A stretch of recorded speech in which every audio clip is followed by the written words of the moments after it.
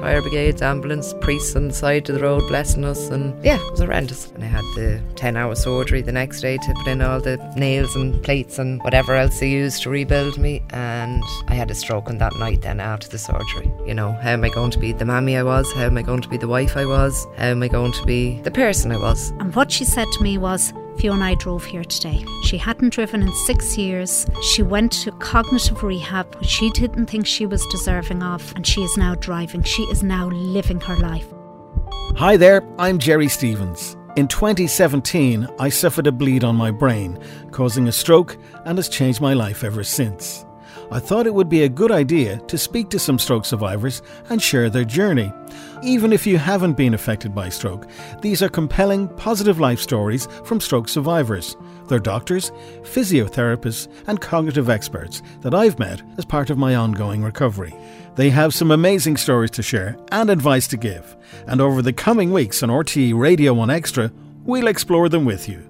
My guest today and stroke survivor is Siobhan Leonard. Siobhan, thank you so much for joining us today.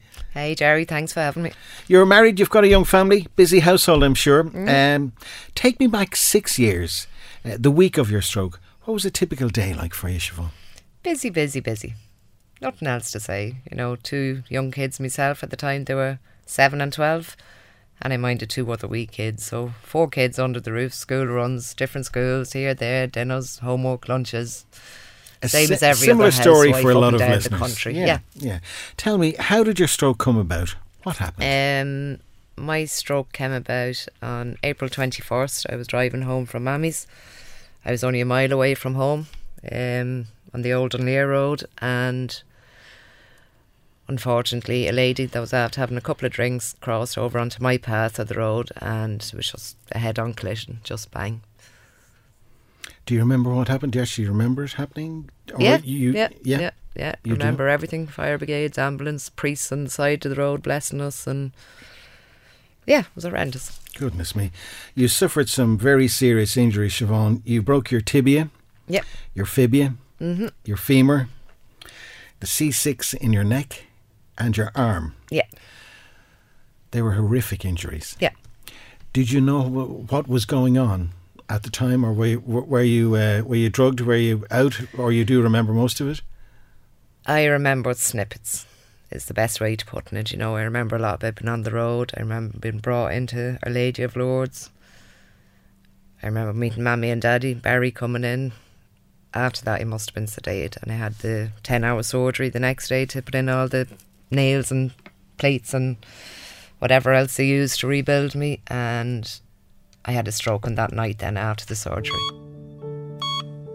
Hospital Registrar Dr. Zool Khalil. Siobhan had a carotid artery dissection. So a dissection is when you have a tear in the lining of your inner blood vessel. So when you have this tear in the inner lining of the blood vessel, blood seeps in between the layers and it clots up, and when it clots up, it travels upwards and can cause a stroke. So in the context of Siobhan, she had major trauma, and therefore she would have damaged a little bit of the inner lining of her carotid artery, which is the main blood vessel that feeds your brain.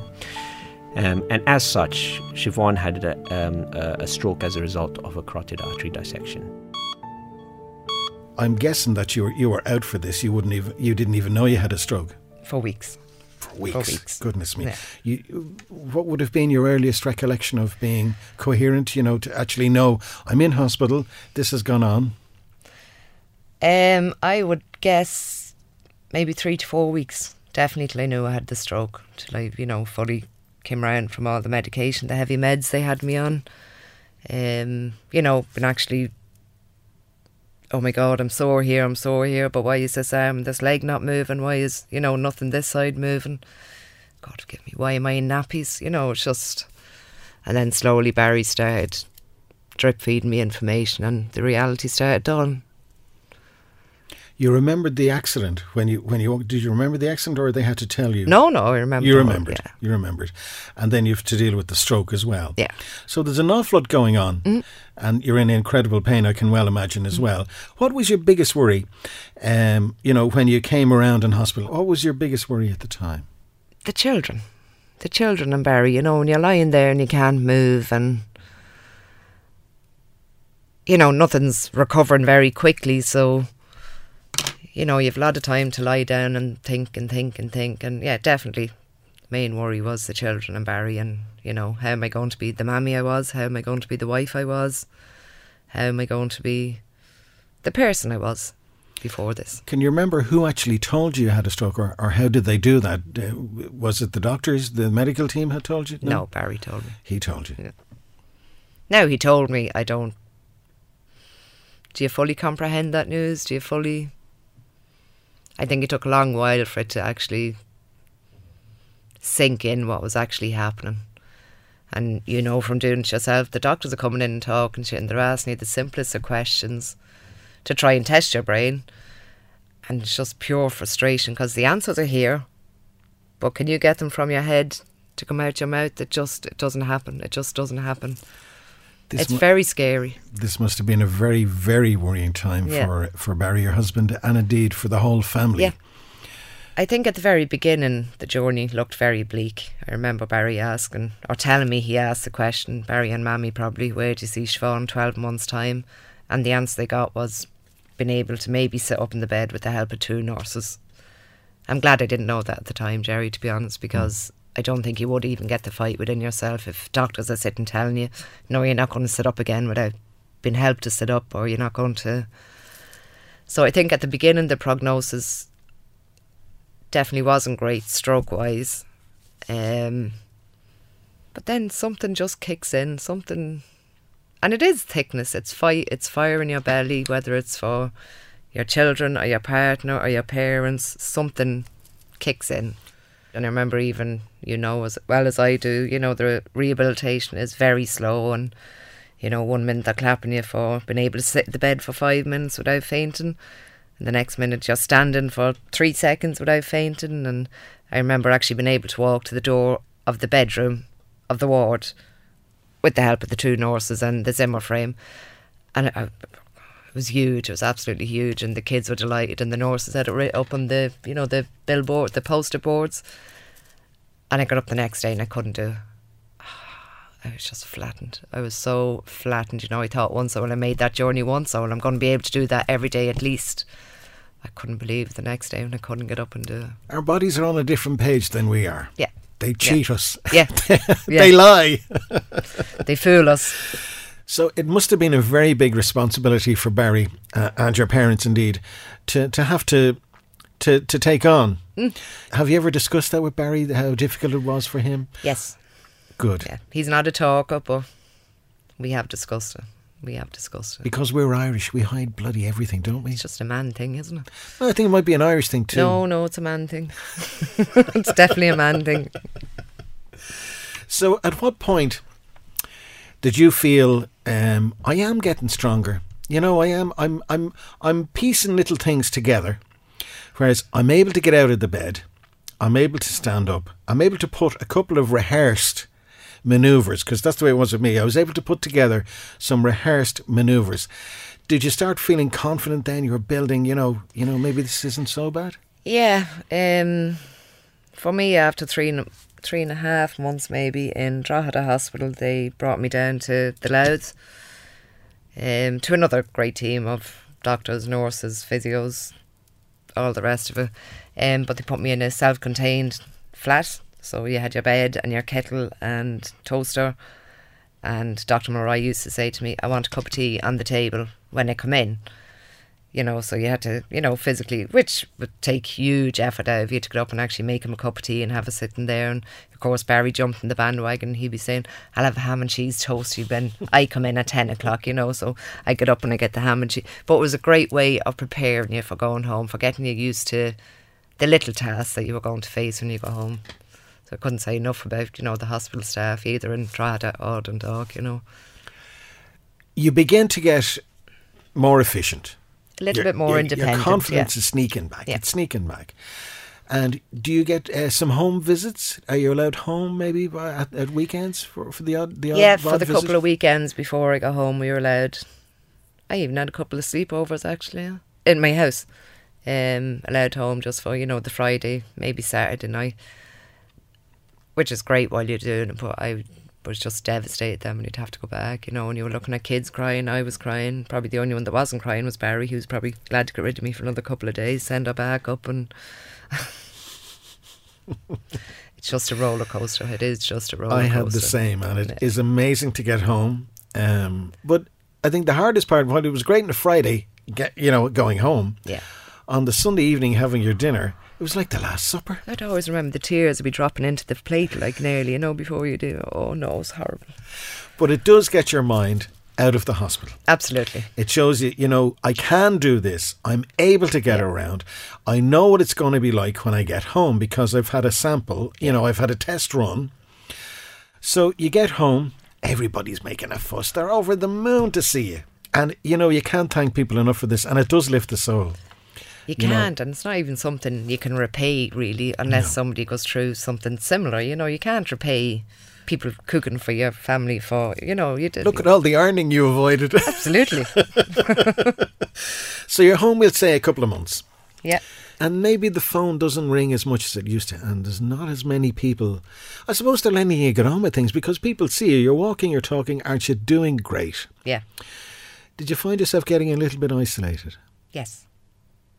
Yeah, now in fairness, as you say, the phone calls stop coming. But, you know, at that point, you should be the one making the phone calls where I don't know about you, I isolated myself. And I know I did that to myself for a good, maybe 12 months, 18 months. Do you think, was it subconscious or it was a deliberate thing? I think it was deliberate. I do think, because in my head, I kind of knew I couldn't hold the conversation I used to be able to hold.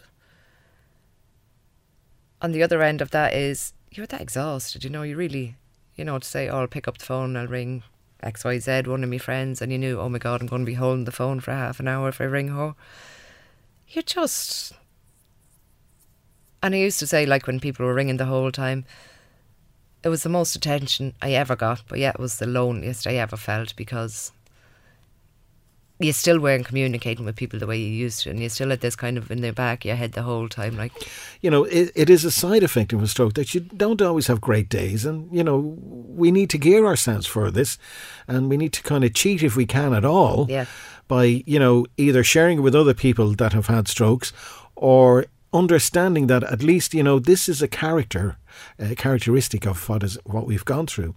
I know, but at the time, I didn't realise this was a side effect of stroke. As I said, you know, it wasn't until we started in RD 2018, December, I didn't realise all this was part of a side effect of stroke, you know, really. Now, that's maybe me being a bit naive, but really it wasn't until, you know, the 5.5 years later that I realised, oh my God, Siobhan, all these feelings that are going on in your head and emotions, these are a side effect of a stroke. The tiredness, the emotions, the up and down humour, you know, just... How did you package it at the time? If you know, you're obviously wiser now, but at the time, what did you put it down to? At the time, I near drove myself mad. I really, you know, drove myself, and then, you know, being irritated with the kids and, you know, just little things. At the time, I probably put down to anger over the accident, period. You know, I was angry, I am angry, I'll probably always be angry. But it wasn't totally, all these emotions aren't totally down to a car accident. They are a product of a stroke that I just didn't realise at the time. You had a go at mindfulness. You were using the app. How did you find that? One of the counsellors suggested to me. And it worked? I found it worked, particularly in the long days when the children were at school, and, you know, I just go in and pop my buds in my ears, and it would just take it away for that 10, 20 minutes, and you were kind of resting unknowns to yourself because you were lying down doing a bit of mindfulness. And Is fatigue a problem for you, Siobhan? Do you find you need to rest during the day, you need to recharge, switch off? Very much so. Still, 6 years later. Now it might only be for half an hour, but unless I take that half-hour break, I had to go out for my walk in the evening. I wouldn't be able for a walk in the evening. I wouldn't be able to function again 9 o'clock, put it that way, properly. If I can take you back to November 2018, you get a call from the stroke nurse, Fiona, who's a great friend of ours here on the show, and she's offering you a place on a cognitive rehabilitation course going on in RD. Now, this has never been done before. It was very much a pilot scheme to see how it goes. How did she sell it to you? What did you expect? I don't know how she sold it to me, because I was very dubious at the start, and I'd be much more so, oh my God, no, somebody that's only after having a stroke, 6 months ago, 12 months ago, would need this more than I did. And she was very persistent. She kept going, and she kept, as Fiona does. I don't know how she got round me that day on the phone, but she did.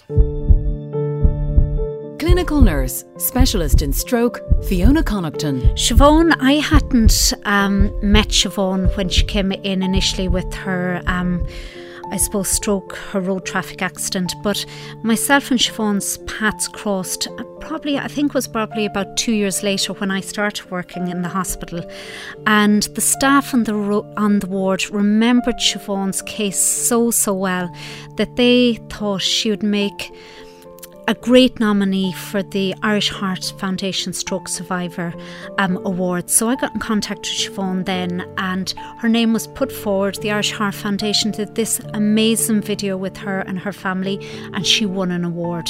And I suppose, to me, all appeared well. All appeared, I suppose, rosy in the garden, if you like to put it like that. But I, in my own naivety, never realised to the level that Siobhan was struggling. And when it came to the cognitive rehab group, making that phone call to Siobhan, her words to me were, is there not somebody else that's a little bit more deserving of this than me? I said, no way, Siobhan, this is for you.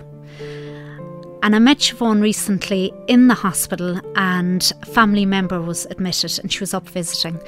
And what we never knew was Siobhan hadn't drove her car since that RTA accident 6 years previous. And what she said to me was, Fiona, I drove here today. And I think that says it all. She hadn't driven in 6 years. She went to cognitive rehab, which she didn't think she was deserving of, and she is now driving. She is now living her life. 16-week course. It was quite a commitment, really, if you think about it. It was 4 months. You were saying, I'm going to attend this. Yeah. I'm going to give it a go. Yeah. So what were your expectations when you started? To be honest, I really don't think I had very much expectations when I started. Probably maybe because I've been through the whole counselling route, and maybe because it was 6 years. I really thought, well, 6 years later, there's no point in me doing anything like this. Whatever I've been left with. 6 years is too late to kind of flip it over and change around at this stage. But it was great. It was great. Like, if you remember, 2 weeks into it, I had to drive myself over, and that in itself was an achievement. Oh, I came in and I was just rattling. Were you surprised the difference it made to you, Siobhan? 100%. 100%. And just to say, Fiona had contacted me a couple of years ago to go on, it wasn't a CBT course, it was another stroke group. And I did agree to go to it, but when I got to it, all the people were there were in their 70s and, a much older group. So when I arrived in RD to see, a lovely room full of young people and, like-minded people, it was just...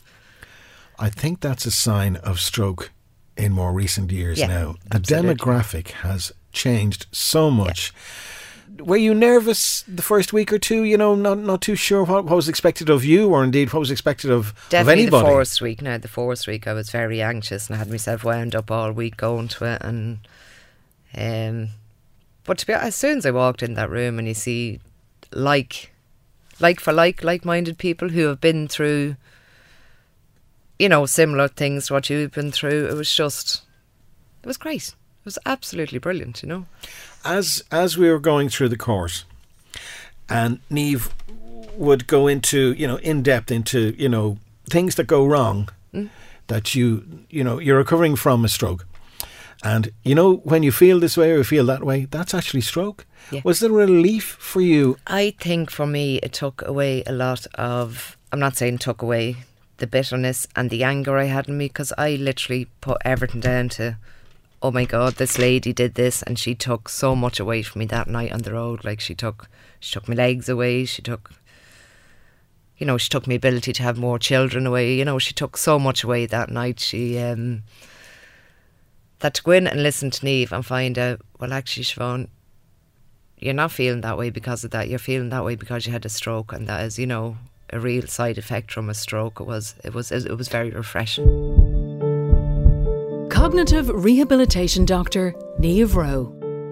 Siobhan came to the programme, and I think Siobhan was slightly different to the rest of us, is that she was quite a while since her injury occurred. It was over 6 years. And I think she came in not realising what was going to happen, because she had 6 years back at home where the rest of us were quite recent when your stroke occurred. So there was a big gap there of a lot of stuff that had happened to Siobhan. Initially, Siobhan was very quiet, very introverted. I think guarded, surrounding about how to interact with others. I think the main thing Siobhan got from the programme, and what I've observed over, is again the confidence. I know I keep talking about confidence, but no other form of rehabilitation will occur unless your self-esteem is back up. If we're feeling low, if we don't have the confidence, no sort of improvement will happen anywhere else. So for Siobhan, I think the fact that she got answers to questions that she had for 6 years, that nobody had been able to address them, she began to understand why she was feeling a certain way, why she was behaving a certain way, and that through that acceptance she learned how to move forward with it. Another big thing for Siobhan is that she had become very isolated over those 6 years, and even the fact of her coming to the programme was a huge thing, mixing with a group of strangers which became friends by the end of it. I think that was a huge thing, because it gives you some sort of independence and control, but belief in yourself. So the huge improvement, and then levels of cognition have improved. And now Siobhan, I worked with Siobhan on again to keep her moving forward, to keep getting back out into society and not to be isolated.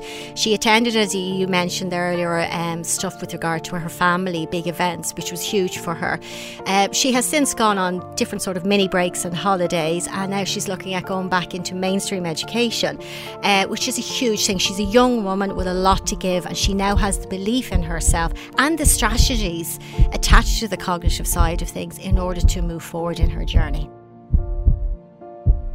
I'm sure Barry noticed a big difference, your husband, in you over the week as the weeks were going on, or did it suddenly dawn on him? Did it take a while?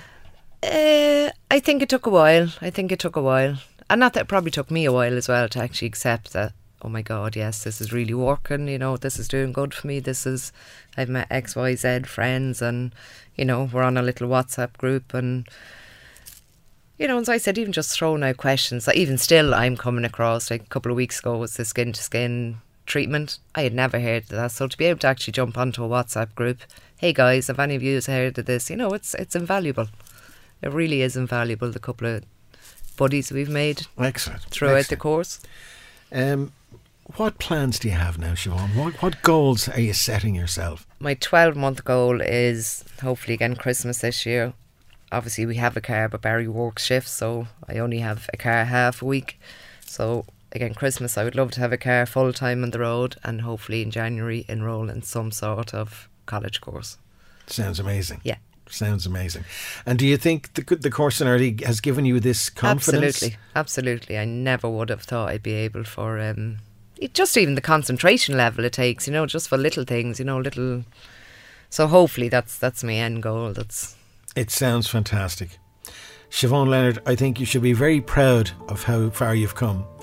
And I also think you should give yourself more credit for how brave you've been and the progress that you have made. It's been a pleasure talking to you today. Continued health and success in your ongoing recovery.